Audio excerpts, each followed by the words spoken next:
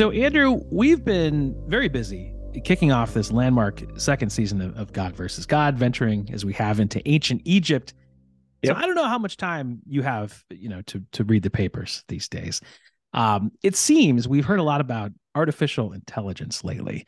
Now, I thought it might be a good tool for us to help support our cause, achieve our mission, determine which gods are best suited to save us from our troubled times. So before we got this episode together, I pulled up the old Chat GPT and gave the very question that you and I posed in season 1 of this program. And I said, if all the Greco-Roman gods were to get into a fight with one another, who would ultimately win? Now, I'll be honest, if this Chat GPT had just spat out our final champion in 3 seconds, I would have felt a little awkward that we spent so much time making that determination last year. So thankfully, it did not. Instead, it responded in a somewhat wooden fashion, and I'm quoting here. As an AI language model, I don't have personal opinions, beliefs, or preferences, but I can provide information about the power dynamics and abilities of the gods as described in mythology. Yeah, thanks a lot, buddy. We can do that. We've got that part covered. So, not terribly insightful, but the ending of its response did cause me to raise an eyebrow, I guess. It said, and again, I'm quoting, ultimately, it's difficult to say which god would win in a fight, as much would depend on the circumstances of the battle and the alliances that might form between the gods. It's possible that a lesser known or less powerful god could surprise everyone and come out on top. End of quote. Wow. So in that sense, I think it was kind of perceptive, I have to admit. Yeah. This, unthinking, unfeeling robot might be onto something. So I couldn't resist going a little bit further. So I did ask about our previous episode, season 2, episode 1. And just wondered whether Ra or Hather would be victorious. Now, of course, once again, ChatGPT dodged the question, but there's another notable conclusion in its response. Quote, it's worth noting that the ancient Egyptians did not necessarily see their gods as being in competition with one another, but rather as complementary figures who each held important roles in maintaining the balance of the world. Therefore, it may not be accurate to compare Ra and Hather in terms of power, as they represented different aspects of life and the cosmos. End of quote. Wow. Now, first of all, the gall that to suggest we're asking the wrong question. I was fairly offended by that. And that's just a dodge. Exactly. You should have stayed on that. Right. But the suggestion that this podcast is in any way not accurate, that is frankly stunning, and perhaps proof of how much progress AI really has to make before it gets to the big time. So, no doubt. I do not doubt the notion of Egyptian gods being complementary figures rather than competitors. You pointed that out in our season premiere. I think that's true. But I mean, come on. We're not about to change from God versus God to, God, another God maintaining harmonic balance. Right. Well, I think some of the stories in this episode may undercut the AI point. I think that's right. That's correct. At least the episode 2 we're about to enjoy as anything but harmonic balance. Right. So we will see that. So I think that'd be too boring. So, thank you, Mr. Chatbot. Appreciate it. But good try. Hopefully when your big brother GPT-4 is released, you'll have something a little bit more useful to contribute. But, on the plus side, until then, Andrew, further proof that you and I continue to provide an essential service that even the most newfangled technology just fails to duplicate. All right. So anything to add before we jump in to our episode? No, I think you've taken us in a strange new direction. Great. Well, it's only about to get stranger. Okay. Well, then let's dive in. So here we are, God versus God, season 2, episode 2, Osiris versus Tefnut. And as always, may the best God win. Yes. We're going to start with Osiris. So Lord of the Dead and Rebirth, both of those things at once. Now, the primary focus is that connection between life and death, the big stuff, including the afterlife and resurrection. We'll hear about that. But it's only the beginning, because this is, as Egyptian gods tend to have a few sort of divine side hustles, Osiris is also the god of fertility, agriculture, and vegetation. So he's walking that fine line between existential human destiny and broccoli, I guess, the middle ground there. Spelt, pharaoh, I don't know. So I'm going to show you, as we did last week, I'm going to show you an image of Osiris, and then I would like for you to describe for our listeners what you see. Again, taking advantage of our audio-only format. Right, yes. So full advantage. That's right. So I'm going to share, and this is the god Osiris. So why don't you just tell the listeners what you see. Give us the description, and I'll comment back on what you've observed.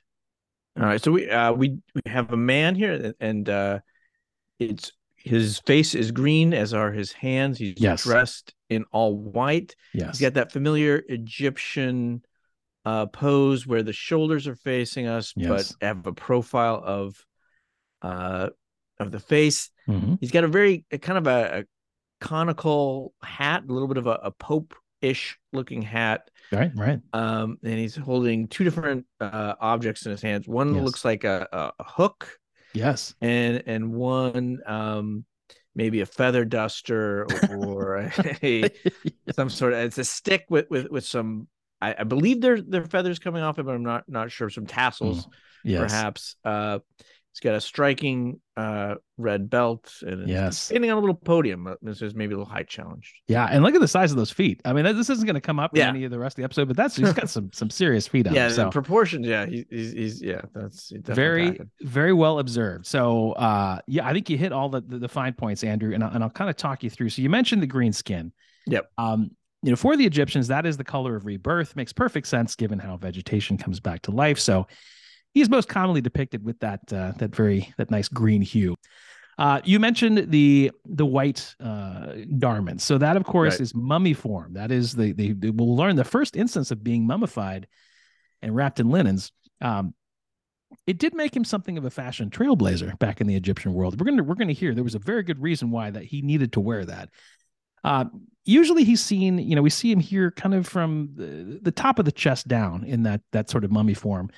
Sometimes it's even only from the waist down in some images. So it's more of like a kind of a summer mummy look, you wouldn't wear it after like Egyptian Labor Day, in whatever month of the Coptic calendar that would fall in. So we'll learn, not a fashion choice only, but had a very good practical reason for that. We'll get to that. You did not mention the pharaoh's beard. So he's got extending from the chin, this sort of maybe 6 or 7 inch long kind of chin beard with a slight curl, familiar to us now in these kinds of images. And I know you're probably asking yourself, well, Matt, weren't the Egyptians notoriously meticulous shavers? And that is true, they were. But the pharaohs were the exception with this extended chin beard. Okay. So once again, Osiris very much being a trailblazer, he was the first to rock this kind of what they call the pharaoh's beard. By many accounts, the pharaohs afterward, many of them would grow that out as an homage to Osiris. If they couldn't quite pull it off, they would just do a false one, make it out of metal or something. So that was their symbol that we are joined to Osiris from the very beginning. Also a gender blind custom. So there were female pharaohs, and they also rocked the sort of false pharaoh's beard, usually made of metal. Now, since Ancient Egypt, of course, this has fallen out of favor, apart from a brief exception of the band Linkin Park in the early 2000s, who brought it back for about a year. But since then, very much of its time. Maybe we'll bring it back. There you go. With a new god. If you can say nothing else about this show, it is all about being trendsetters. You mentioned the crown. Now that is called an Atef crown. Sort of, you mentioned it being almost a sort of papal, like proto-pope type crown. This was very distinctive, almost like a big white water bottle. It's got these sort of rainbow colored wings on the sides. Yeah. Those are actually 2 ostrich feathers. Now, very colorful, little flamboyant, maybe for my taste, but I suppose if you already got, green skin and like a half mummy look going, why not go all the way? Just take it to the limit. You pointed out the 2 objects, the crook and flail. So the crook, of course, is that sort of shepherd's hook that is used to guide the sheep. That is symbolic, of course, of his kingship. He is leading the flock. He is the leader of Egypt. The flail, which you thought may be a feather duster, he was not the god of housekeeping. So it was, in fact, a flail for 2 purposes. First, for fertility, because you could use that to thresh the grain. But you could also use it to symbolize your control. You could use it to whip people because it's still it was a weapon. So by holding these 2, the pharaoh is essentially saying, yes, I will be your leader, but if you get out of line, I will also not hesitate to issue some, I don't know the Egyptian word, but what we would call whoop ass, I think is the term. He's ready to do that. The belt, the red belt, I have no explanation for it. Maybe just to pop a color, to complete the outfit, to tie it all together. Maybe just to keep his mummy pants up, but that's all. But all together, it's quite a look. A lot of symbolism going on with Osiris. So well done.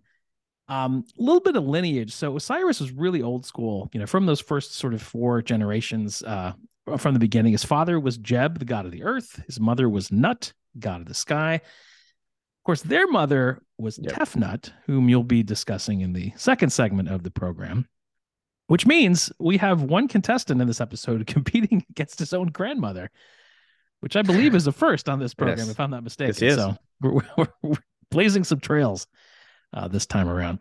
Right. So Osiris's parents, Jeb and Nut, they were the grandchildren of Ra, the sun god. And listeners will remember that from our previous episode.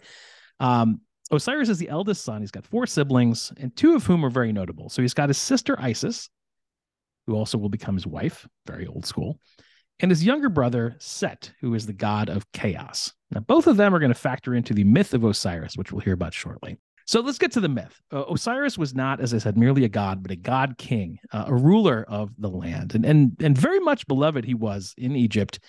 Had a really striking earthly form. He cut a very handsome figure. Of course, had that cool Lincoln Park chin beard, had the crazy ostrich headdress we talked about for added style points, but didn't just have the sort of outside ancient Egyptian panache. He also on the inside had real charm, real charisma. And maybe most importantly, he was recognized for having just this rare inner wisdom. From the beginning of his reign, Osiris, very savvy politician to come into the throne, had obviously, despite very royal, privileged upbringing, he believes in real reform from day one. So in a bold first move, the first day he becomes king, he outlaws cannibalism. So really comes out swinging politically. Yeah, he's very, very progressive, which apparently at the time was a bit of a problem. So progress. Guys, I know I'm new here, but we got to cool it with the whole eating each other thing. It's kind of barbaric, not very nutritious. Come on, we're better than this. So, but Osiris is not just an anti-cannibal crusader. He's a problem solver. He's a doer. So to replace the questionable dietary habits of his people, he guides them to the arable land. He blesses everybody who would grow their own bountiful harvests, and everybody does. So there begins his connection to fertility, agriculture, vegetation. He also brings this new level of culture to Egypt. So he goes on this voyage around the known world, heads to Europe, goes to the Near East, and brings home all the best in arts and culture back to Egypt. Also, to his credit, Osiris is a bit of a feminist. So when he leaves on his world tour, he puts Isis, his sister wife, in charge. And she holds down the fort and does a good job. It's hard to imagine this scenario in contemporary American politics where there's a president who just says, hey, guys, I'm headed overseas on a diplomatic mission, but while I'm away, I'm going to put Isis in charge. No. It wouldn't sound right. And the people would say, I don't know. The president says, no, it's fine. Isis is my wife. People say, okay, that sounds better. And the president says, and she's my sister. Well, maybe the other Isis may not be so bad. Stop while you're ahead. That's right. So King Osiris is away. Queen Isis is back home, does a perfectly good job upholding his high standard of virtue. But little does she know, there's a sinister plot underfoot to take out the king and seize the throne. It's being hatched by Set, who is the god of chaos, the younger brother of both Isis and Osiris. Now, Set is very jealous of his brother, the king. Sources differ a little bit on exactly why. So Plutarch tells us Set is jealous because, big brother has it all. He's got fortunes, the peaceful reign over Egypt. So he just covets the throne for himself. Yeah. And fair enough. It's sibling rivalry. We've seen plenty of it in our day. This podcast is certainly no stranger to it. Sure. Also remember, Set is the god of violent chaos and war. So of course, he's going to want to mix things up a bit. Also mention that Set bears a resemblance to multiple animals. So including the hyena, the jackal, the pig, and the fox. So he's just say he's an eye-catching fellow. Yeah.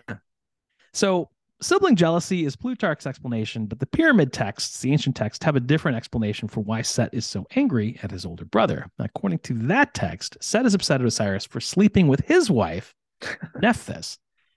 Now, Osiris, in truth, may have done this, but in his defense, Nephthys did pull a fast one on Osiris, assumed the form of his actual wife, Isis. Oh. It's said she maybe deployed a little bit of wine in the process and did a little switcho-changeo. So that sneaky union did lead to the birth of Anubis, who's this love child, and Set, who is, of course, the cuckold, didn't appreciate the whole thing. He was offended. Yeah. Now, again, keep in mind, these are both brothers who are married to their own sisters. Yeah, they were both their sisters. Yeah, there's not a ton of moral high ground to be had here, but as usual with these older generation folks, it's complicated. So, and you can picture Osiris kind of making his own excuse for the infidelity. He's like, hey man, I thought I was working it with the sister I married, not the other sister. So back off. In any case, for whatever the reason he's furious, Set is very upset at his older brother. So he sets out, if you will, to have his older brother killed in order to himself take over as pharaoh. So according to Plutarch, Set gets 72 accomplices to plot the assassination of Osiris. Nice. It's a big production. Yeah. And believe it or not, it's hard to find that many willing conspirators. It takes a lot of work because people love King Osiris. He's a good king. Right. His approval ratings are off the charts. But he goes to the dark corners of Egypt. He finds 72 such men and gets to plotting. So here's the plot. It's just before his brother is about to come back home from his trip. Remember, he's backpacking around Europe. He's doing his royal gap year and whatever. He announces he's going to have a big welcome home party. He's going to invite all the upper crust of Egypt. Oh, that's nice. So the big day finally arrives. The guests are all there. King Osiris makes his triumphant return. There's food, there's wine. I suspect there's probably some of that Egyptian beer that we talked about. Set, as the host, reveals that he has planned a party game. Sounds great, right? He's the host and a kid creative, keep things moving. So he reveals this very unusual party favor. It is a coffin, but not just any coffin. It's been made from the highest quality materials in all of Egypt. And we'll recall from the last episode, Egyptians, they take their voyage to the afterlife very seriously. So when they see this coffin, they think that is one smooth ride to the hereafter. I want to get a piece of that. And Set makes this big announcement. That coffin will be a prize tonight for one lucky winner. So here's the deal. Every guest here gets to step inside the coffin and lay down. If and only if the coffin fits you perfectly, the coffin is yours. So everyone's excited. They all line up. Oh, yeah, that's an old party game, sure. Classic. I mean, everybody... If the coffin fits. Yeah, that's right. So everybody clamors to the front, gets in line, gives it a go, but wouldn't you know it, not one of the guests has just the right fit that they need to win. So in the end, King Osiris, of course, takes his turn, lays down, and wouldn't you know it, sure enough, he is the perfect fit. And he's lying down and he thinks to himself, it's almost like somebody made this coffin custom fit for me. And there is the sound of the shutting coffin. You guessed it. At that moment, Set, the god of chaos, springs forward, closes the coffin on his brother, immediately seals it with molten lead. And then he orders the coffin to be dumped into the Nile River, where his brother will be left to die a terrible death. So all happens in just a matter of a moment. Wow. So his goons come, they grab the coffin, dump it into the river. And just like that, Set becomes the new king of Egypt. Now, I do have a few thoughts on this plan. First of all, King Osiris clearly has terrible security around him. Yes, yeah. This is nowhere near the Secret Service. No. Also, not sure Set really needed 72 people to pull this off. I mean, maybe like 5 or 6 for the muscle, but I mean, who are the rest? Like the party planners, the the caterers, valet parking for the camels, or I don't know. Maybe overstaffed it, but in any case, the plot works. King Set is now assumed control, begins his reign of chaos, while King Osiris is floating in this sealed coffin down the river. Now, understandably, Isis, who's now the former queen, very upset by this course of action. So she flees the palace, begins to search the river for her husband and his fancy coffin. Now, she is a goddess. She does have magical powers. So she may be able to heal him, but she's got to find him first. Right. And the Nile's a big river, so she's on the hunt for some time. And some say she runs into Anubis on her journey. That's the love child from the other affair, who's since been abandoned by his parents. And she raises him on her own, which is a class act, I thought. In the meantime, back in Egypt, the new king and god of chaos, really living up to his name. The King Set administration is total anarchy. He's undoing all the good work of his predecessor. It's reminiscent of America in early 2017. So back in the Nile, finally Isis eventually gets word that the coffin has been washed ashore in a small town outside of Egypt over in Phoenicia called Byblos. Now, the coffin is stuck inside a tamarisk tree, which has grown all the way around it. And depending who you ask, it has a very special fragrance to it. Some even say it glows, which really makes you wonder why they couldn't have found it sooner. But eventually they do find it. Isis has the coffin removed from this glowing tamarisk tree. Her husband Osiris is still inside, but his royal green color, of course, is faded to a sickly gray. And he's as good as dead. So but he's not quite dead. She Oh. uses her magic powers, not only heals her husband, but while she's on a roll, gets him to impregnate her. Nice. In a rare posthumous conception, which eventually will lead to the birth of Horus the Younger as the story continues. Right. I mean, for Osiris, a pretty amazing turn there. One minute he's in his coffin, good as dead, and the next minute he's enjoying a surprise conjugal visit. So worked out pretty well. Right. So word gets back around to Egypt. King Set, of course, is furious. Here's the whole development. He is understandably upset. The plot has gone awry. So he places an order in the kingdom. He says, as soon as Isis and Osiris set foot back on Egyptian soil, first of all, she's going to be arrested. And secondly, the big brother, the deposed king, well, he makes a demand to his goons. And he says, guys, do something about it. And I imagine their response was akin to that of Sean Connery in Michael Bay's 1995 film, The Rock. Like what? Kill him again? That's right. Set says, yes, kill him again. And this being ancient Egypt, that's the thing you can do. It's exactly what happens. So with the help of his goons, sure enough, Set violently does kill Osiris. Not only that, he has his corpse dismembered, cut into 14 pieces. Yeah, you don't want to repeat. That's right. He's got to learn his lesson. So takes the 14 pieces, has them dispersed to all different locations throughout Egypt so that Isis will not be able to find him again, or at least not find him in one piece. Right. Isis, however, is not deterred. She runs off, escapes arrest, and with the help of her sister Nephthys and her son Horus the Younger, goes on another quest, a great quest, even bigger than the first one, to hunt down all the body parts, except one. She's unable to recover her husband's phallus. Now, Set, as he was undertaking the dismemberment, he had cast the royal unit, I guess, into the depths of the Nile, where it was promptly eaten by fish. Now, there are some accounts that say Isis created a new member for him from a tree. Probably not the kind of wood he was hoping for. Other accounts, she just sort of magically grows a new one for him. In any case, she gathers up all the other pieces, wraps them again in linen cloth to hold everything together. So there's the reason he needs to become the first mummy, just to keep those pieces together. Osiris is then brought back to life for a second time, which is great, but he's just not the same after everything he's been through. So being king again, just out of the question. That ship has sailed. Yeah. Right. So he transitions to a post-retirement role, and he works in the underworld where he becomes the god and judge of the dead. Now, I'd say that's a pretty good second act. I mean, you hear about star athletes becoming broadcasters, ex-presidents who are setting up libraries or selling weird digital trading cards, whatever they do. This former king, he sets his own course, takes a deep breath, pulls up his mummy pants, secures his wooden wiener, and takes a new gig in the hereafter. So the story does continue a little bit. King Set ends up going after Isis and Horus the Younger to seek his revenge again for reanimating his older brother. We're going to save that for another episode. I'm sure that will come along down the road, so we won't spoil that. But needless to say, that reassembly of Osiris's body parts, that begins this custom of mummification, and really became that for not just pharaohs, but all the nobles who could afford it. They would be wrapped in linens. They would be buried facing the east where the sun would rise, so they could rise up and join the sun god Ra on his daily journey to and from the underworld, as you, Andrew, so eloquently described in episode 1. Yep. That was for the nobles who could afford it. If you were a commoner and could not afford it, they would essentially just leave your corpse out in the desert for 2 months. So it's a significant step down.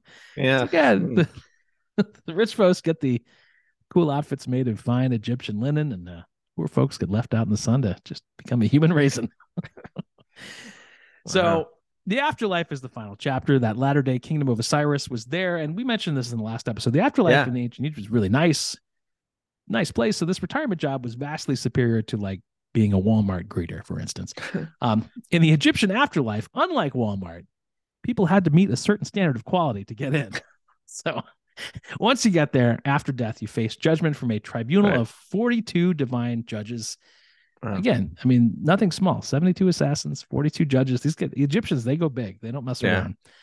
And the judges posed the question to the recently deceased, and they asked, did you live your life in accordance with Maat? That's M-A-A-T. You mentioned it, I think, in the first one. That is, looks like a typo of my first name, but no, it's very different. Goddess who represents the concepts of truth, balance, order, harmony, and morality, justice, all that. So couldn't be farther from me, but the A and the T make a big difference.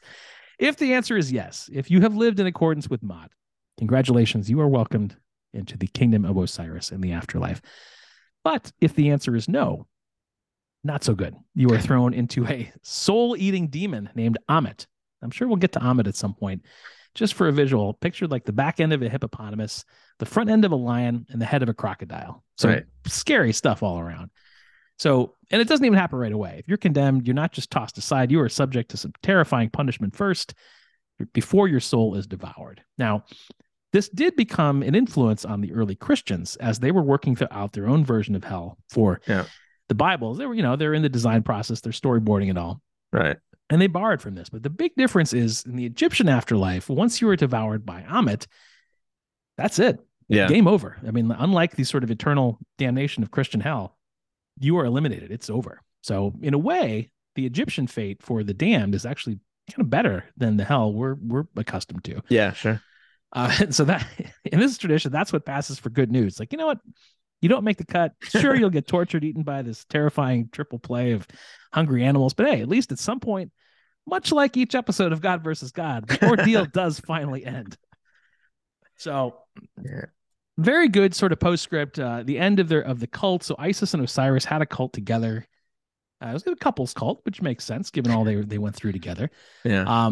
When Osiris transitioned to the afterlife, his body was left behind, and his body parts were again dispersed throughout Egypt. So they sort of redistributed him throughout the land. So because of that, there's a lot of temples all throughout the land who claim to have a part of the body. So like there's one town that claims they have his heart, another one, there's several who claim to have a leg or two. I'm not sure how that math works out. Right. Sort of an odd sort of franchise model for a gravesite. But the main temple of Isis and Osiris was at Philae. The cult had a very long run, so it was operational until the 450s CE, so well after the imperial decrees that the pagan gods had to go. Yeah. Good 50 or 60 years later. So they were the last major temple to close in Egypt, and it's still there. There's still some pretty decent ruins. It's a UNESCO World Heritage Site, and it's looking pretty good. So if season 2 revenues for God versus God hit our targets, maybe we record our finale there on location. Nice. Yeah. So to wrap it all up, to coin a phrase, Osiris was, clearly a very accomplished god king, big leader, was willing to take chances from outlawing cannibalism to culture, agriculture, and for all those fine achievements, really got a pretty raw deal, and then he was killed not once but twice. But thanks to his devoted sister wife Isis and her magic powers, he was also twice reborn, or at least most of him was, except the part that became fish food. But he had a really nice final act in the afterlife, had a hell of a run among worshipers as the last cult standing. And, I'd say if nothing else, he made green skin, an ostrich crown, and a summer mummy linen look pretty damn good. Yes, he did. And that is Osiris, or our first contestant.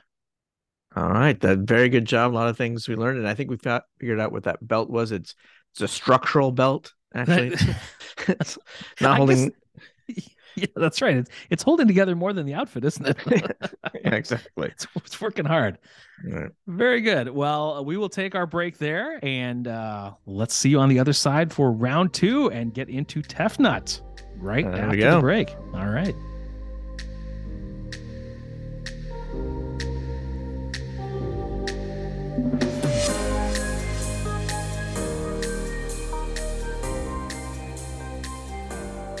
All right, and thank you, Matt. Of course, this episode, as you mentioned, I have Tefnut. Tefnut. Now, Tefnut is not a household name, I gather, in contemporary USA, I don't believe. But she is an important, complicated, and interesting primordial goddess from the Egyptian pantheon. And as you mentioned, the grandmother of our first contestant in this episode. So Tefnut was primarily known as the goddess of moisture, which, at first hearing maybe sounds a little bit like an odd sphere of influence for a goddess. But really, this is associated with things like the morning dew, rain, humidity, all which are, nice pantheistic nature deity roles. Sure. And I'm not going to get into how the Egyptians claim that Tefnut made fresh, pure water, because, we're all supposed to be drinking more water. And I don't think The rather graphic description of how this is made is going to encourage anybody to be fully hydrated. So that's quite a tease. leave that to your imaginations or the Google machine. Okay. But every pantheon needs a rain deity, and Tefnut, in addition to this, was also associated with the moon, the sun, and Sirius, which of course was known as the dog star in Greece. Yep. And here I'm going to do the picture thing again, asking Matt to describe this artistic rendering of Tefnut, kind of help the audience get a little idea of what she looked like. So. All right, so I see the image now. It looks like Tefnut has, again, green skin. Yes. Not unlike her grandson. So very resplendent in that green skin tone. I'm seeing, looks like a headdress similar to what we talked about in the previous episode with the sort of sun disc wrapped in what looks like a snake. So some sort of sun emblem there. It looks like her face appears to be some sort of wildcat, like a lion of some kind, lioness, I'm guessing. Yeah, you're exactly right. Yeah. Okay, very good. Has that kind of profile, sort of a prominent snout, if you will. And that's sort of either a hairdo or a headdress kind of coming down in black. I'm seeing a sort of strapless red dress, almost sort of somewhere between a cocktail party and a formal gown. Really, we could be equally comfortable at the SAG Awards or even the Oscars, depending on the accessories. Yeah, it was very fashionable. Very nice in red. And she looks like she's holding some sort of staff. Not a whole lot of markings on the staff. Looks pretty straightforward. And then in the left hand appears to be holding an ankh, if I'm not mistaken. So that's all I can see. How did I do? That is excellent, Matt. You've gotten, I think, all of that correct. Right. We also have Shu with her, which is her husband brother in blue. It's got the ostrich feather, so you can kind of see where Osiris gets that. This is from an ancient wall painting in Egypt, where again Tefnut is shown in the green, human body form, and the lion's head, and that sun disk, which is called the uraeus, floating above her head, with the snake around it, again symbolizing the power of the pharaoh. So this painting is actually currently in the Louvre in Paris, should you want to visit. And I'm sure the French acquired it through completely above board. Yeah, yes. I'm sure they still have the receipts. And I'm also going to give you some epithets for Tefnut that just to give you an idea of how the Egyptians thought of her. So one epithet was Tefnut the Great, the Honorable One. Okay. Also, Goddess from the South. Oh, which is nice. And She of Moisture. Yeah. She of Moisture. So, and I guess in addition to these sort of more rain types of moisture, she was also associated with spit, which you will recall perhaps from her birth story, which I mentioned in our first episode. Yes. And in that story, Tefnut and her brother Shu, who's the god of air, are born after Autumn Ray, the creator god of the sun, in what we'd call Seinfeldian terms, ceases to be master of his domain. Yes. And commits the very first act of onanism, and then gestates the twins in his beak. Because, of course, he has the head of a falcon. Of course. Yes. Of course, as you'll recall. So eventually, Shu is propelled out of Ra's nose. Tefnut is spit out of his mouth beak. And that gets to one of the etymologies for Tefnut, is that it is the sound of someone expectorating a good-sized loogie. Oh, I see. Yeah, that makes a lot of sense. The onomatopoeia of the act of spitting. Now, the main etymology, at least in polite circles, is that it means that water. But there's, one more candidate in the etymology, which is from the Egyptian word tefin, as of course you know, would meaning orphan. And that gets to an alternate origin story for Tefnut and Shu, where they, similar to Ra, are actually self-created in the primordial water of the Nun, waiting inert, floating in the water until Ra finally creates that Mount Ben, little strip of land, right, where everything starts off. But in either case, the mythology agrees that Tefnut and Shu are the firstborn female and male entities in the universe, and Ra only kind of firmly sets into the male form after his children are born. So as children, Tefnut and Shu were inseparable. They'd play together all the time, often taking the form of lion cubs, in order to play around as playful cubs under the watchful Cyclops eye of their father Ra. And they're such a pair that Tefnut and Shu together had their own pair nickname in ancient Egypt, on par with Ben Affleck and Jennifer Lopez's Bennifer. Right. Unfortunately, they for them tabloids were still a few millennia off, so we don't get a Shoe Nut or a Tef Shoe. Tef Shoe. Instead, they were called Rooty, but that is the word for lion cubs. So they're the two were called the Rooties. Not quite as catchy for like a New York Post headline, but no. Again, the media has not reached its full development back in those times. Now, again, they're under the watchful eye of their father until they disappeared, and Autumn Ray has to send that single eye to go after them. Right. And from Tefnut and Shu's perspective, they're lost in this nothingness the whole time. And at first, it was a fun and play, they're just off on an adventure until they realize that they were lost, and they become afraid, because this is still very, very much the start of creation, and there's no landmarks, there's no mountains, there's no streams, I guess not, there's no stars, there's no suns. It's just all kind of the sameness. And so when that eye of Ra finally finds Tefnut and Shu, they're actually grown up by this point. Oh my. So either so much time has passed that they have grown up, or the stress of the experience has caused them to mature. And so when they return to Ra, this is when Ra gives Tefnut that extra aspect of being the goddess Mahat. So you mentioned Mahat in the first half of this episode. Yeah. And that is actually just another aspect of Tefnut as the goddess of truth. And Shu also gets an aspect as the life giver, as he's already the god of air, so he also becomes the god of breath, of giving breath to people. That makes sense. So at this point, creation really just kind of starts to take off. We get the tears of Ra becoming humans, but that's a little bit of a problem, because at this time there's really no Earth. There's just little Mount Ben in a sea of swirly whirly nothingness.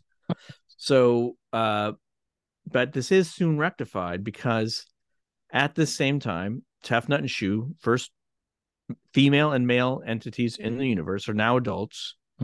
And they do what comes naturally to any primordial brother sister pair of gods. Of course.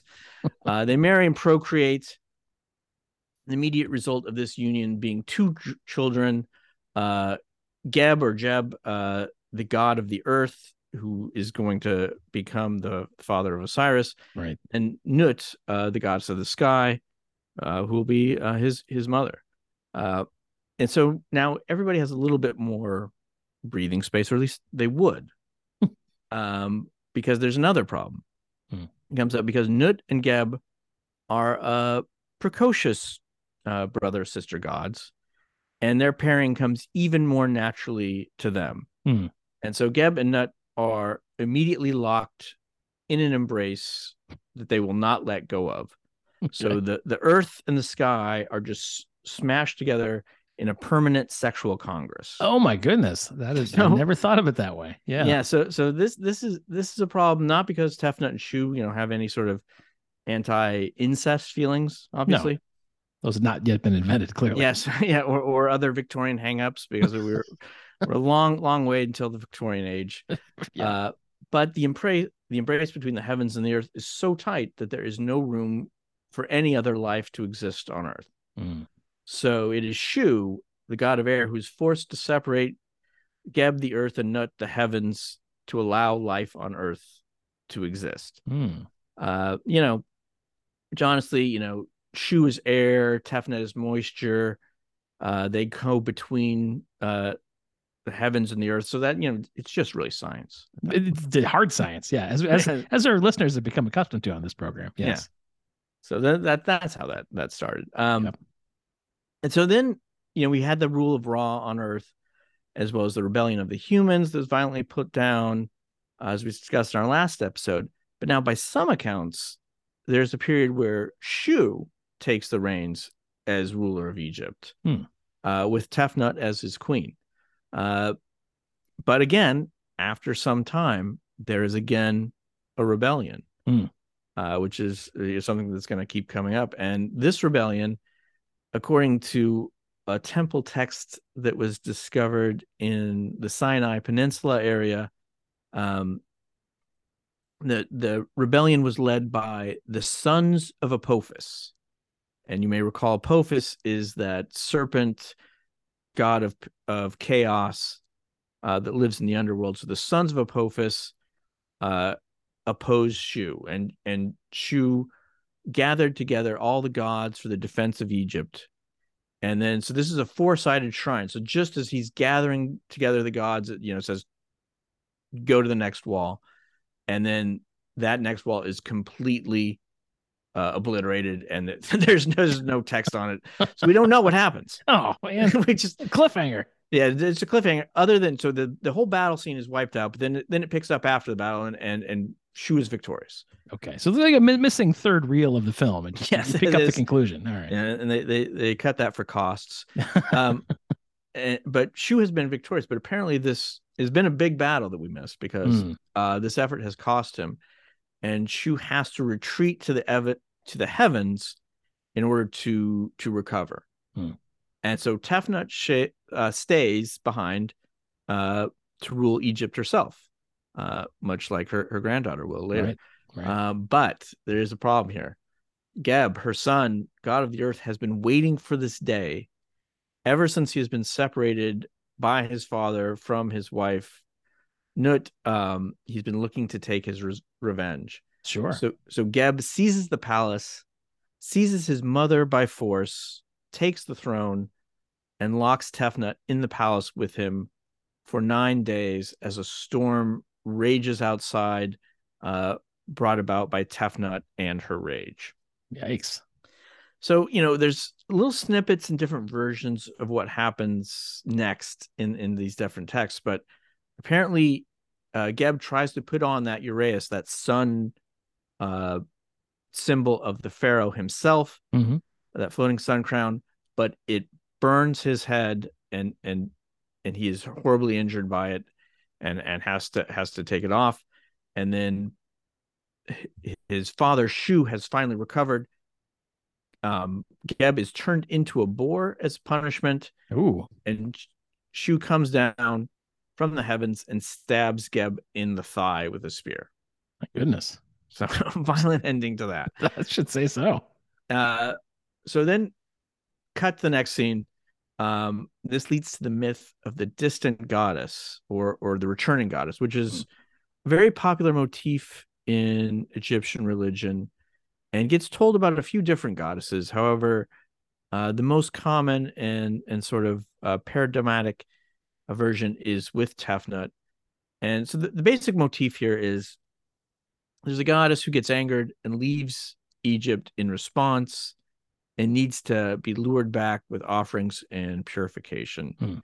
So her return can then be celebrated. And this is actually a perfect myth for Tefnut for a couple reasons. She is the goddess of moisture, of course, in a desert land. Egypt, of course, suffered the occasional drought or insufficient flooding of the Nile. Yeah. She's also the goddess of divine truth and justice. So withdrawal of truth and justice is also seen, of course, as quite threatening. Sure. And something that the Egyptians would have perceived to have happened at certain different points. So, and as we have heard, she may have had ample reason to be angry and withdraw. So Tefnut is angered with her father Ra, either at his failure to defend her from the assault by Geb, or in other versions, Tefnut is actually jealous of the veneration that is being given to the new generation of gods. So we have the first instance of blasting the kids today in history. Yes. To be followed by many more. Many more, the first of many. Including very much from this very microphone. Yes. Right. So because she views Set as basically evil, she views Nephthys as kind of useless, and to be honest, she thinks Cyrus is a little bit of a simp. Yeah. And his wife Isis actually is the only one that she sees as useful among that generation. However, Isis has adopted the epithet the Sweet One, which Tefnut, as the goddess of pure water, believes should be reserved for herself. Oh. So Tefnut gives Ra a bit of an earful, and leaves Egypt, going south to Nubia, taking moisture with her, causing a drought in Egypt and flooding in Nubia, and then taking Mahat with her, inviting chaos into Egypt, and perhaps initiating the plot of the 1997 hit Jim Carrey vehicle Liar Liar in Nubia. Classic. Yeah. No one can tell a lie. I'm not sure.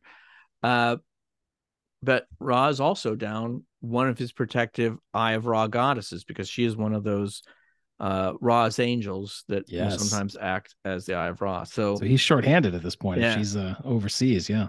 So he knows he's got to act. And by act, I mean delegate to someone else to do something.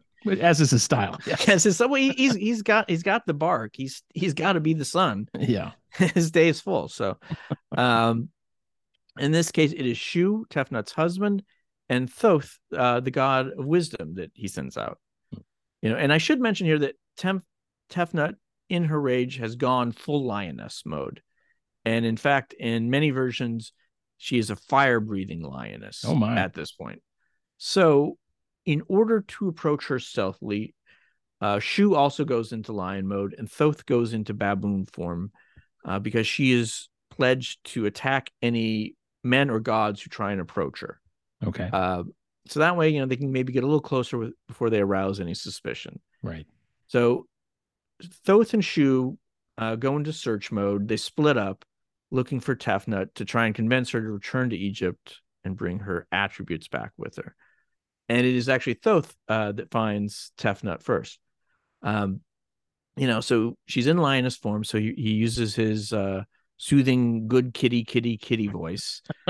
One assumes, because in this state she's not really herself. This is kind of a Hulk type situation.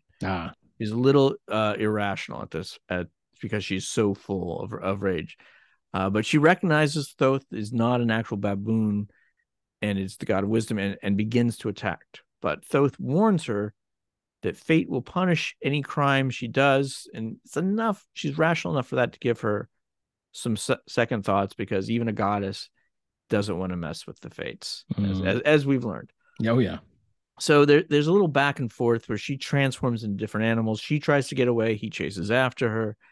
Eventually, they kind of tire out, and Thoth begins to tell her stories about the beauty of Egypt and fables of the strong and the weak allying, including, and I thought this was interesting, the tale of the mouse who saves the lion, and that is where that fable actually comes from, this myth. So he promises her that shrines will be built for her, festivals will be held, parades will be held, if she'll just come back to Egypt. And she's not convinced initially, at least. Thoth has to ask her 1,077 times. Again, many large specific numbers. Very specific number. Yes. And she's still not happy about the epithet thing. So Thoth gives her a new epithet. He says, okay, fine. We'll call you the honorable one. How's that work? And that she likes it. So brings her around a little bit.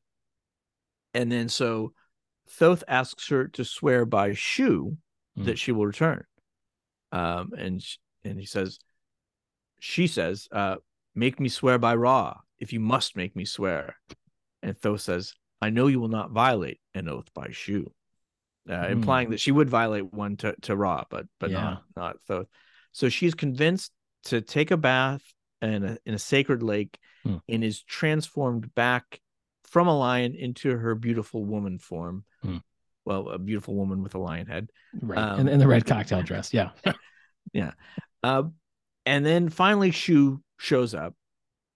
He turns on the charm, and the two fire up the old sistrum, that special ancient Egyptian sex rattle. Yes. And enjoy a little bit of a passionate reunion, as you can imagine. How can you resist when you hear that sound? All right. Then they head back to Egypt and are greeted joyously by the people with parades and offerings and festivals. Finally, there's some sort of reconciliation and purification of Geb that goes along with this, as part of the restoration of Mahat, the divine order and truth. And then there's this temple featuring Tefnut in lion-headed form in Nubia, actually. And it says, Shu, the son of Ra, rejoices with Geb as Tefnut with her daughter Nut.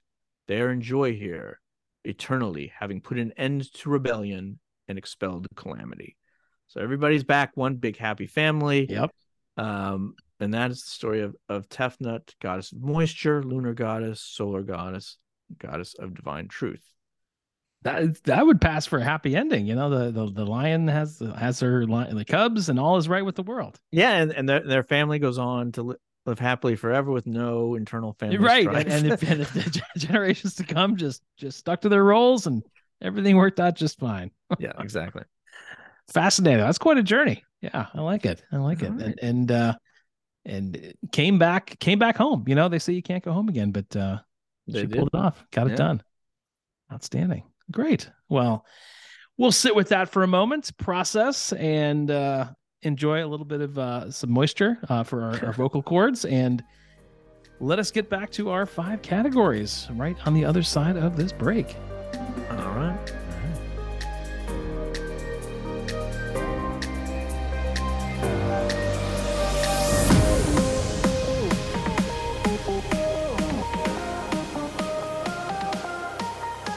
All right, and we are back. So we are here with our 5 rounds to determine which of these gods is going to go on and get a chance at the ultimate comeback. Yes. And so our first round, as always, is immortal combat, which is simply who would win in a physical confrontation between these two deities. And I'll go first, kind of giving the rundown on Tefnut. So Tefnut, I think her big claim to combat strength is that she is one of those members of Ra's angels. She could become the Eye of Ra, the fighting combat enforcer of the great sun god. So obvious problem with that is she's not totally acting of her own will in this, but on the will of Ra. And though the Eye maintains some free will in that form, the way in which the Eye form is granted is, I have to believe has some sort of confirmation by Ra to grant that power. Sure. Got to sign off on that. Yeah, there's parameters for sure. Yeah. There's forms to fill out. There's something, papyrus bureaucracy. Yeah. Right. Yeah. So, but of course, she also has her ability to go full lioness mode. Yeah, that's not small. With fire breathing capabilities. Like I said, that form is a little bit of a Incredible Hulk vibe. And that, yes, she's very physically powerful, but she's also a little bit out of control when she's in that form. And from the distant goddess, even the power of her voice was fierce. So via the Lady of the Water and Flame hymns to Tefnut, which is a book that is out there, it says, she let out a piercing roar with the power of her voice, and then the desert opened its mouth, and stone spoke with the sand, and the mountain shook for 2 hours, and the mountains became black, and the sun darkened at noon. So she can cause earthquakes, she can cause solar eclipses just with a roar. Wow. So obviously pretty powerful. Yeah. But she's also, as we saw, obviously susceptible to a smooth talking baboon. Yeah. But who among us is not? I was gonna say I could fall victim to that pretty easily too. That's, yeah. And she had one more form that I haven't mentioned. She apparently is sometimes depicted as a snake with a lion's head. Oh, I don't know what points that wins. I mean, obviously it's scary looking. yes. I feel like the head maybe is a little out of proportion. So it wouldn't be the greatest fighting couldn't move, form. couldn't slither quite as No, dynamically. Yeah. Yeah, but it certainly has a fear factor. Yeah, no doubt. Yeah. All right. Pretty strong case there. Yeah, with Osiris, it really depends on the version of him that you get in the fight, because of course in his prime, he's got these divine abilities of wisdom. He's a great ruler. We don't hear any stories about him conquering because his reign was a very peaceful one. So he's doing public works projects. He's doing arts and culture, and he's improving the dietary habit of his people. Yeah. So all, I think, pretty good, strong attributes for an official, for a leader. I don't know how much that helps you in a fight. No. And that's the previous version. Now, I will say as a footnote, for a guy who was renowned for having such wisdom, maybe you should have thought twice before getting into that coffin party. Yeah, exactly. Let's throw that out there. But if you get him after that event, he's going to be something of a shell of his former self. Man, he's been through a lot. He's been reanimated. He's been cut up and re-put together again. So even after, at this point, thousands of years after living in the sort of spa that is the kingdom in the afterlife, I can't imagine even that would fully heal the effect of being having to go through that kind of trauma. Well, yeah, still wearing the mummified bandages, indicates that might be structural. That's necessary. That's right. I mean, and Isis has some pretty amazing magical powers, but clearly it's still holding all that in. So either that is just purely a fashion statement once he goes to the afterlife, or there's something there. So I think in terms of pure immortal combat, as wise and as handsome and as fashionable as Osiris is, I think he does not fare terribly well in this category. So I think given the sort of ability to rage, given the really incredible powers of voice, and willingness to act on her hunches, sure, the Eye of Ra thing was probably more regulated, but when it came time for her to leave town to head to Nubia, she was on it. She had the ambition. So I give Tefnut my vote in this one. Yeah, and I think even if those bandages aren't structural, I think his fashion choices are just restrictive of his movement and his ability to fight. That's true. You're not going to get your full range of motion if you're even with a half mummy, the summer mummy. So you're kind of fighting with two hands tied in front of your body. So you kind of have the little weed thresher to kind of try to wave at your enemy, but I don't think it's going to get you too far against a lioness or a fire-breathing lioness. No, snake body. Yeah, no. I think this is over real fast. I feel like this is Tefnut's round for sure. I mean, not a lot of stories in which people get their ass kicked by their own grandmothers, but I think this is one of them. Yeah, definitely. So, all right. So we have a 1-0 good start for Tefnut, and that moves us on to curriculum deity, which is, again, which god would you rather be? Which god would you rather worship? And who has that certain it factor? I'll let you start. Yeah. So, in terms of who would rather be, again, there's a difference. There's a tale of two Osirises here. The front end, highly regarded during his reign, very well respected, well liked by almost everybody, apart from the 72 goons that his brother had to roust up to help overthrow him. So he's very much beloved by his people, as a very dedicated spouse, no doubt about that. Yeah. Even if his overall family situation was, we'll say, a little sticky, but the core of his family was very strong. He also, similar to Tefnut, had some really great nicknames. So because he was associated with the cycles of renewal in nature and the vegetation, the flooding of the Nile, Osiris was called he who is permanently benign and youthful. Oh, nice. And, as somebody who had a milestone birthday recently, I can tell you, as the years go by, I'm becoming less benign and less youthful by the day. So that sounds like a nice thing to be. That would be very pleasant. The other nickname he had, the one who continues to be perfect. Nice. Which, again, not a terribly good fit for me, perhaps not even for you, but so good nicknames, pretty good early round, but in the end, all that drama, the coffin, the dismemberment, I don't think I would aspire to live that life. It started well, and in fact, arguably ended well with his role in the afterlife, but that part in the middle is it's a lot to get past. In terms of worship, so there were you wouldn't be surprised that the fertility rites were represented in his big story, the sort of death and resurrection, in festivals that were part of his worship. So, big 2-day festival, they would construct this, what they called an Osiris bed, which resembled his infamous coffin. They would fill it with soil and seed. As that would grow, it would symbolize rebirth. They would then, the festival goers would perform a play that dramatized his murder and dismemberment and the search for his body. So they brought all that back to life. Nice.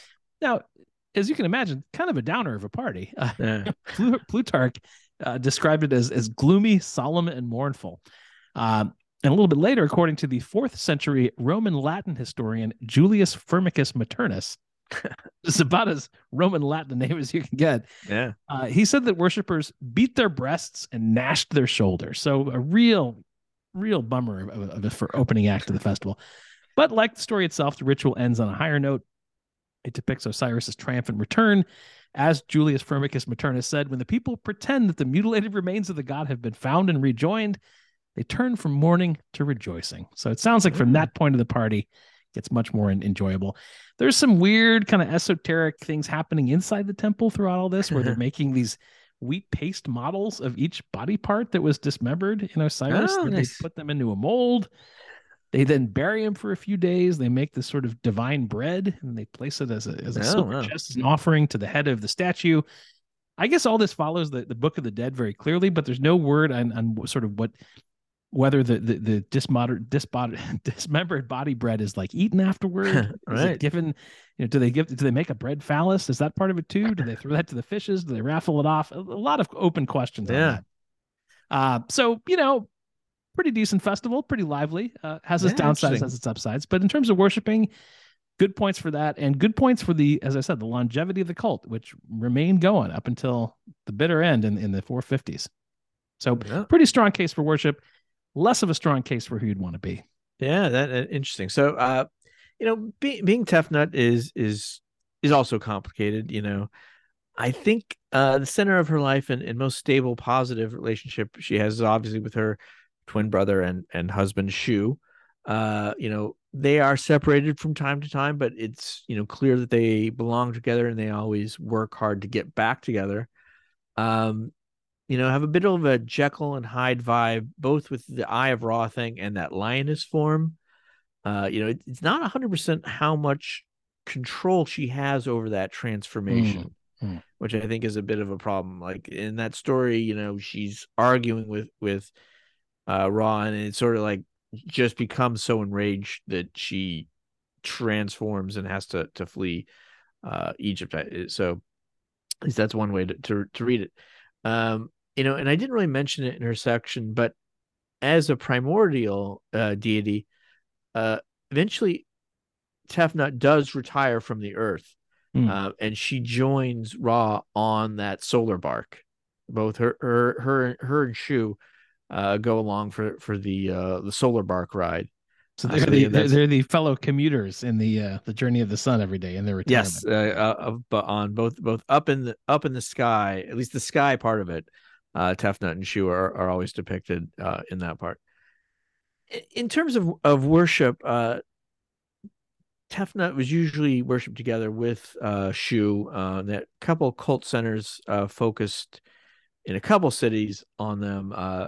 Chief among them is the town Leontopolis, which is the Greek name for the town, literally meaning town of the lions, because they were the lion deities. And Heliopolis, which was the center of Ra worship, also had some Tefnut worship going on. So there were 3 types of worship that I found for a Tefnut devotee. In Heliopolis, there was mainly as part of the Aeneid, which is the collection of the 9 main Egyptian gods, sort of like Egyptian Olympians, but they had 9 of them. Then there were festivals dedicated to Tefnut that celebrated her return as part of that distant goddess. Not a large amount of detail there, but there were large community seasonal festivals and parades with a beer garden and such. Sure. And then there were also these remote shrines all around the edge of Egypt that were kind of like outposts dedicated to return, or maybe outposts on the lookout for her leaving in case she needed to be brought back. Sure.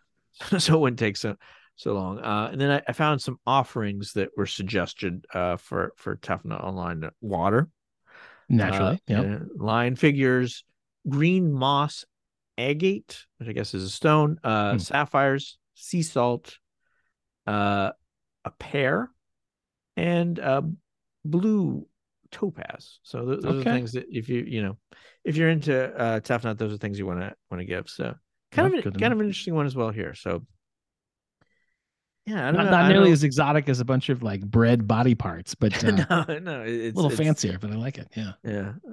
So it's interesting. You have that attack by Geb, and then in the middle, also not great, given that is her son.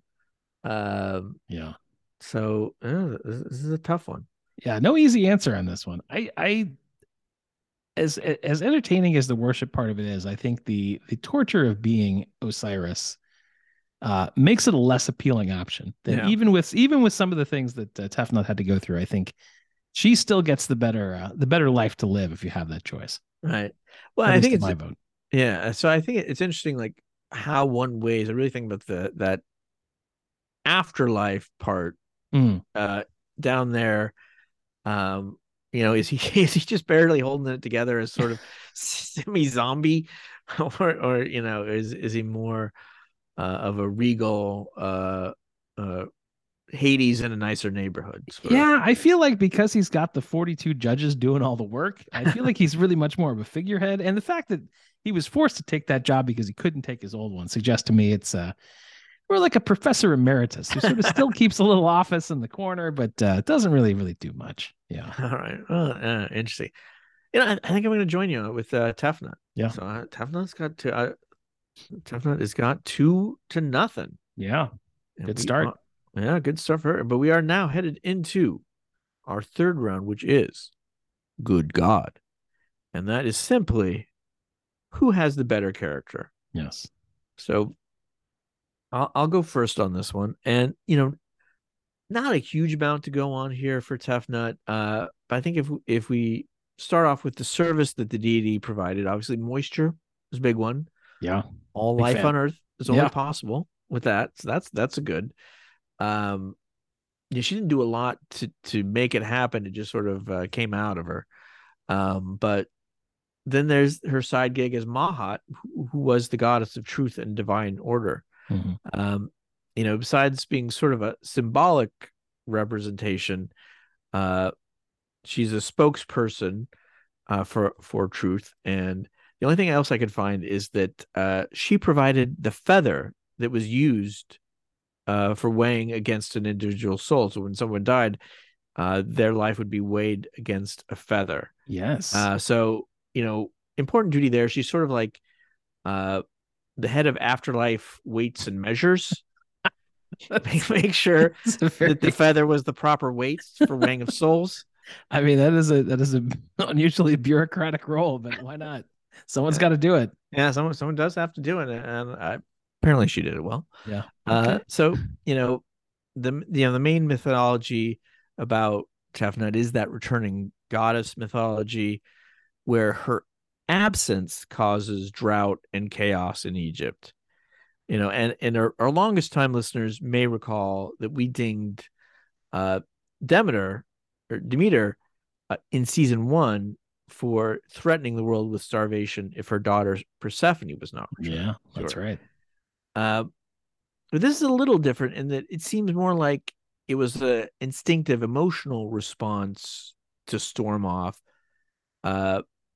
So it's not as though she was particularly holding people hostage, or at least it doesn't 100% seem like that. Right. Demeter was very much a bargaining chip. It was was in order to secure leverage, whereas in this case, that's right. There were emotional factors involved first and foremost. I think you're right. Yeah, but and having this Hulk side is something to consider with her character. She has a little bit of a side to her that is a little more out of control and rageful. So yeah, I think the pretty strong points for Osiris in terms of character. I mean, you've got in his reign, you've got that being synonymous with truth, justice, and peace, always doing his best for his subjects. Even in potential missteps where he had that affair with the other sister, he had a pretty good defense of, well, she was in disguise as my real sister. That's the only dark side, I think, and of course he's rather hapless and just doing his best to keep himself together in the middle part of his life. But in the afterlife, it was a pretty brutal place. And you have this sort of, if you didn't do well, you've got that brutal end and having your soul fed to Amit. So assuming you're not a fan of being annihilated by a hippo, lion, crocodile, soul-eating thing, not a rough place to be. That said, based on your comment before, it's not clear whether Osiris was really doing much to pull the strings, or if that was just the system he was sort of overseeing in more of a benign way. So I give Osiris a lot of credit, going through a lot, maintaining that sense of values, having, where he loses some potency in Immortal Combat for not really having the experience in fighting and conquering. Right. The good part of that is because he was a peaceful ruler and had a very good reign. So I think character-wise, I do think he gets the edge for me in this category. Yeah, I think I agree with you. I think getting rid of cannibalism. I mean, hard to argue with that. That's that's going in the win, going in the win column. So that's right. I'm gonna go with you. So that brings us to 2-1. Okay. Tefnut's still in the lead, but 2 more categories left. Yeah. The next one is iconography, and I'll let you take this one. This is who has the better legacy, who's more influential. Yes, and pretty strong case for Osiris here, at least in terms, we know these Egyptian gods don't have not quite as much of the cultural cachet as some of the Greco-Roman figures, but Osiris turns out pretty well. But of course, first and foremost, setting the tone for the fashion statement of being a mummy is really got to be the lead headline here. The first to dress in that fine Egyptian linen that we're so familiar with now. So, Andrew, next time you're out gallivanting by the shore in Martha's Vineyard for the summer, wearing your best linens, you'll have Osiris to thank for that. We talked about the trend setting in terms of the pharaoh beard, fake beards. Osiris was very much behind that all the way through to Lincoln Park. Name wise, he's got a connection to some of the typical astronomy stuff. He's got an asteroid named after him. There's a lunar crater.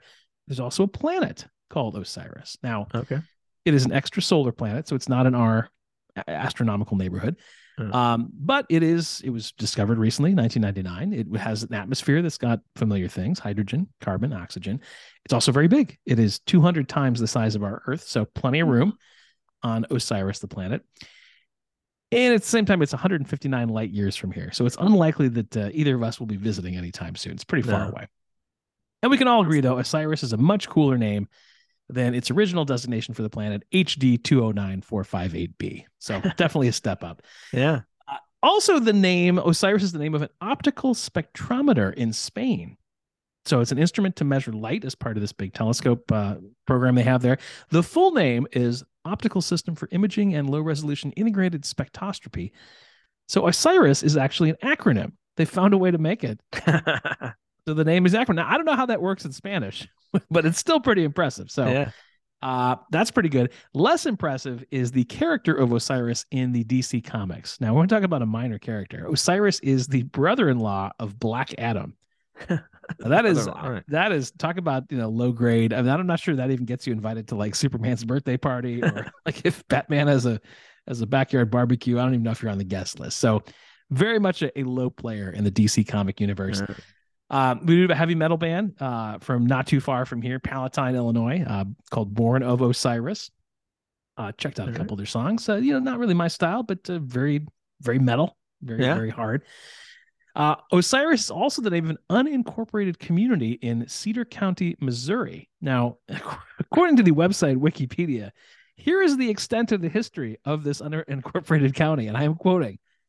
A post office called Osiris was established there in 1901 and remained in operation until 1906. That's it. That's the history. So not much of a legacy there. No. So we once had a post office like 100 years ago and lasted for 5 years. So not exactly befitting the stellar reputation of the Show Me state, but there it is. There's Osiris in Missouri.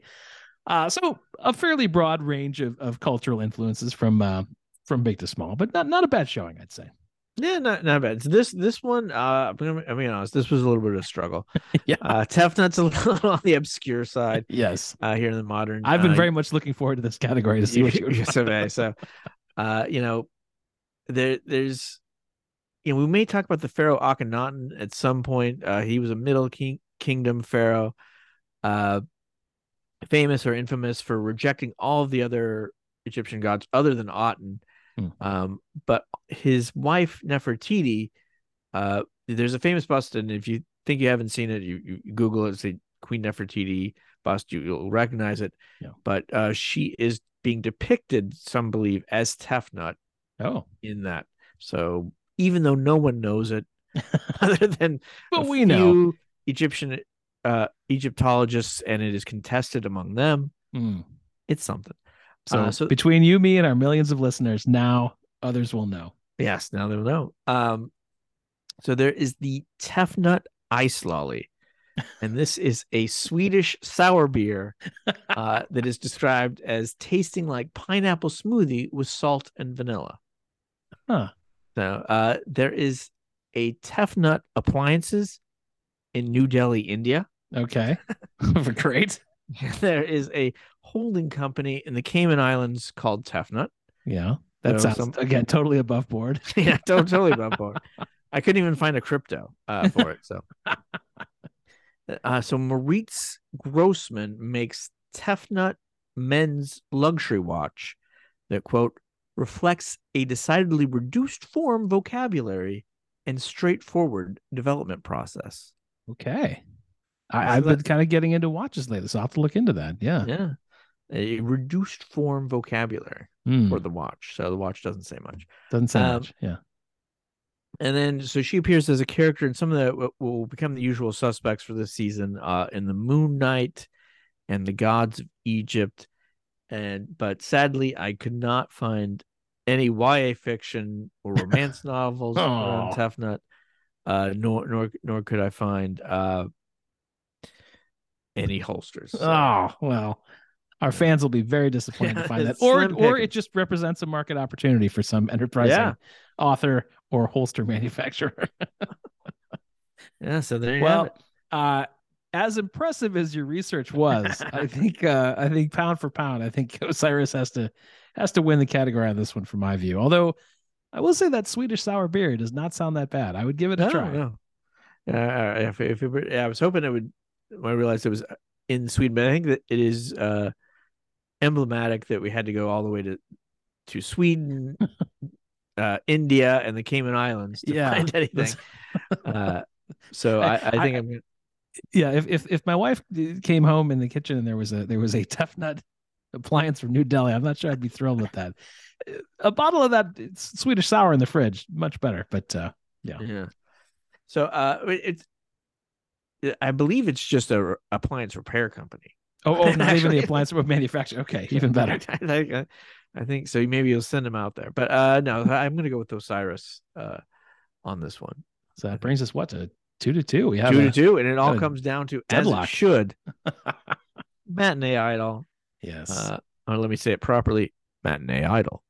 Where we have our own versions of movies or limited series and decide which god would make the better movie or limited series, and therefore which one gets to move on to have a chance to come back and help save us all. Yes.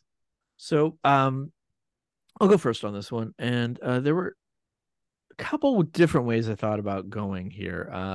That relationship with her brother husband Shu obviously is pretty central to her story. So I thought of sort of a Blue Lagoon meets Flowers in the Attic sort of story. But there's some cringe to that. So yeah, in both directions. So again, I'm going to go with the more adventurous part of the story, and that is that returning goddess part. So in this, Princess Tefnut has always been the perfect sweet daughter, princess, betrothed, girlfriend to Prince Shu, who she loves. But she also has a secret rageful side that she has channeled into being the defender of the realm as a warrior assassin. So her father, the king, has taken for granted both these capacities and slighted her in various ways. And in addition, living that double life has meant that she's had to conceal, not feel, full rage, emotions form. So, of course, at a high pressure formal ball, she finally cracks, lashes out at the king, sprays fire out of her mouth, burning down a whole wing of the castle, and then flees into the night, perhaps singing a song. The king realizes, he's lost his fiercest warrior as well as his daughter, and it soon becomes apparent that without the princess, the kingdom is cursed to an eternal summer drought. So he sends Shu out to find her, along with his wisest advisor, who happens to be a baboon. They have some comic adventures along the way looking for her. We also cut to Princess Tefnut having her own violent scrapes, sort of a Dark Knight style against some brigands, ne'er-do-wells, followed by a constant driving storm. Finally coming together where the disguised prince and wise man have to defend themselves from the princess while convincing her to return to the kingdom, which she does just in time to save the king from a dragon named Apophis or something. Or something. And then a couple songs and everyone lives happily ever after. So of course you may have guessed that I'm thinking of this in more of a Disney style animation. Yeah, the couple of songs here and there, it seemed a little bit discordant with the tone of the Dark Knight, but now it's starting to come together. Yeah. So and that's what I have. And then as the voice of Tefnut, I had Lily Reinhart, star of Riverdale, along with Cole Sprouse, also star of Riverdale, as Shu. I always admire that your casting choices are much more current and present day than mine. Well done. Yeah, I was hoping that the baboon advisor would borrow a little bit of comic relief from the kind of every which way but loose canon, but I suppose that was a chimpanzee. But yeah, they're actors. They can. It could be. I know, and I went back. It could be done live action. I at Disney these days they do them both. Yeah, that's right. Yeah, wait 20 years, let Jon Favreau whip it up in live action. It's fine. Yeah, very good. Well, for Osiris, we've worked through in the now 17 installments of this program over the course of time. We worked through a lot of genres in this category: rom-coms, musicals, thrillers, detective stories. Given the extreme weirdness of the Osiris story, I wanted to explore something we haven't done, kind of an experimental film, kind of some art house fare. So it really hones in on the second death of Osiris, where of course memorably his 14 body parts are scattered throughout the land. So in this film, we follow his devoted wife Isis as she goes on the hunt, going door to door throughout the land to recover those body parts and piece her husband back together. So each segment kind of is almost like a little short film connected throughout, where she finds a body part in question, but has to persuade the keeper of the body part to give it up, which is more difficult than you might think. The problem is these are body parts of a god, and so they have special abilities even on their own. And because they're all green, everybody knows, all right, this is a special body part that we can do something with. So we follow each of these body parts through the stories of where they've landed and how they've made a real difference in the communities where they've wound up. So, for instance, Osiris's left hand, it turns out, is able to play the sistrum, that rattle-like instrument that the ancient Egyptians found so stimulating. Not only play it, but play it at a virtuoso level. And this is like the yo-yo ma of the sistrum, just the left hand. And it never tires because it's a god. So it just plays this rattle, this erotic rattle 24/7. So you can imagine the small town that came upon it is enjoying this whole different level of sustained romantic passion they've never felt before and not willing to give that up easily. So it's a tough sell. I mean, come on, listen to that sound. Who can resist 24/7? In another segment, the right leg of Osiris is discovered in a different town, and it's learned that it can play soccer at the level of like the best, Ronaldo, Pele, Messi. Like it is a soccer prodigy on its own, just the leg. So we then follow this local team, from kind of down in its luck. It's a lovable loser reputation, but they're about to turn it upside down because they have this leg on the team, and they're going to make a run for, I don't know, the Egypt Cup or whatever.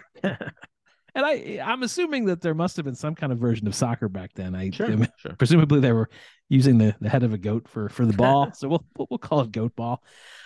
So this ragtag bunch of goat ballers is not going to let go of that leg anytime soon. So again, it's going to be a tough sell. It won't be an easy get for Isis. So throughout, she starts by playing nice, as is very much in her character. But because it gets harder and harder to extract these body parts, she has to start using her divine magic. Really has to start playing dirty, extract them by force. And each chapter, she just gets darker and darker. We watch her break bad in the process, turning from our lovable, plucky heroine to sort of an anti-heroine by the end. Now, she is a god. She has black magic, manages to do it, of course. And at the very end, she's able to piece back Osiris back together through this combination of magic and, of course, mummification. We get a really nice cinematic climax. We get, physical and emotional release, some special effects probably. But, of course, there's a loose end. And here's where it gets real artsy. We'll recall that the royal unit was not recovered in the story because it was, of course, thrown into the Nile to be eaten by a fish. Well, in the final segment of the film, there's one fish swimming in the right place at the right time in the Nile. He spots this green phallus that comes into the river, takes it for, a sea cucumber or like a large piece of plankton, whatever, chomps it right up. But like the other body parts in the beginning of the film, this too comes with divine powers. So this lucky fish, by eating the phallus, ends up gaining super strength and speed, transforms into a great white shark who's also immortal. And remember, sharks have to keep moving. So this thing is going to move endlessly to try to make itself alive, maintain its immortality. So we follow the shark in montage over decades, and it's hundreds of years, then thousands of years, as it continues to venture forth in search of new waters. Then one day at the very end, the shark gets close to land once more, and through his divine sense of smell, he detects something he hasn't experienced in millennia. Yes, it's the scent of fine Egyptian linen. So he pokes up his head. We pull back to reveal he has landed in Martha's Vineyard, 1975, full of tourists and salty boatmen dressed in their summer linens. And we realize this whole film, our entire journey over thousands of years, has all been a prequel to Jaws. And we cut to black. And that is Pieces of Me coming to a theater near you. Now, I'm picturing as Isis, who really is kind of the main character of this. Gal Gadot, of course, she's Israeli, but kind of brings a certain sort of Middle Eastern flair. We know from her performance as Wonder Woman, she can be both very charming, but also kick ass if she needs to. Obviously, as Osiris, it's a minor role because it really is just about the body parts coming together for that climactic scene. Certainly something Paul Giamatti, I think, could accomplish really well. He's not Middle Eastern, but he will be in full green face, so I think he can still pull it off totally fine. And obviously, as a young Jaws, and we see that final journey at the end, who else but an AI-generated version as the voice actor of he who could voice animals and beasts like no other, the late, great Gilbert Gottfried, who in the final line, "Do I smell Egyptian linen?" Of course he does. Of course, and that is Pieces of Me. Yeah. Interesting. I thought you were going to go with that as a limited series because you have sort of body part of the week. That could very much work. Yeah. Each town you go, it's a 14 episode series.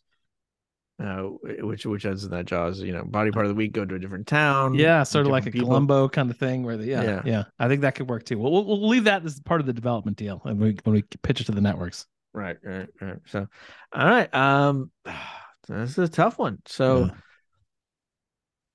I think I'm gonna go with Osiris on this one. I think that art house feel is interesting enough to go with that one. There maybe was a little bit derivative about my version of Tefnut.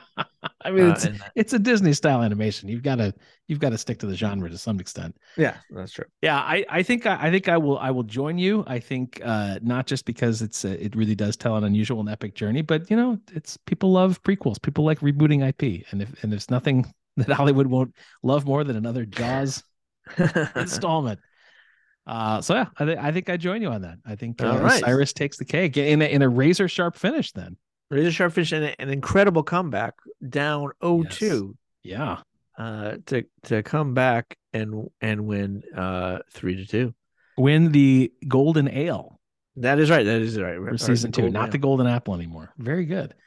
Well, what a long, strange trip this has been, Andrew. Once again, proving ChatGPT, artificial intelligence, they can't touch this. This is just good old-fashioned human ingenuity and storytelling at its finest. And it's finest, spanning thousands of years, millennia. Yes. Very good. Well done. As always, of course, our thanks to Andy Snow for the theme song. As always, we refer you to our Spotify playlist, where each week or each installment, we add a couple new songs that relate back to the episode, and look for that. And of course, as always, like, subscribe, tell your friends, leave a positive review. Yeah. I've been told that word of mouth is really the lifeblood of independent podcasters. I think that is hard to argue with. Yes. So don't just tell a friend about it. Tell them to listen to it. Hold them down if you need to. Yes. If you have the strength to hold down this other person for at least 90 minutes straight, strongly encouraged. Yes. All right. Well, we'll be back with episode 3 in short order. But thank you, everybody, for listening. Andrew, always a joy, always a pleasure. Thank you. And thank you, folks. We'll see you next time. Bye-bye.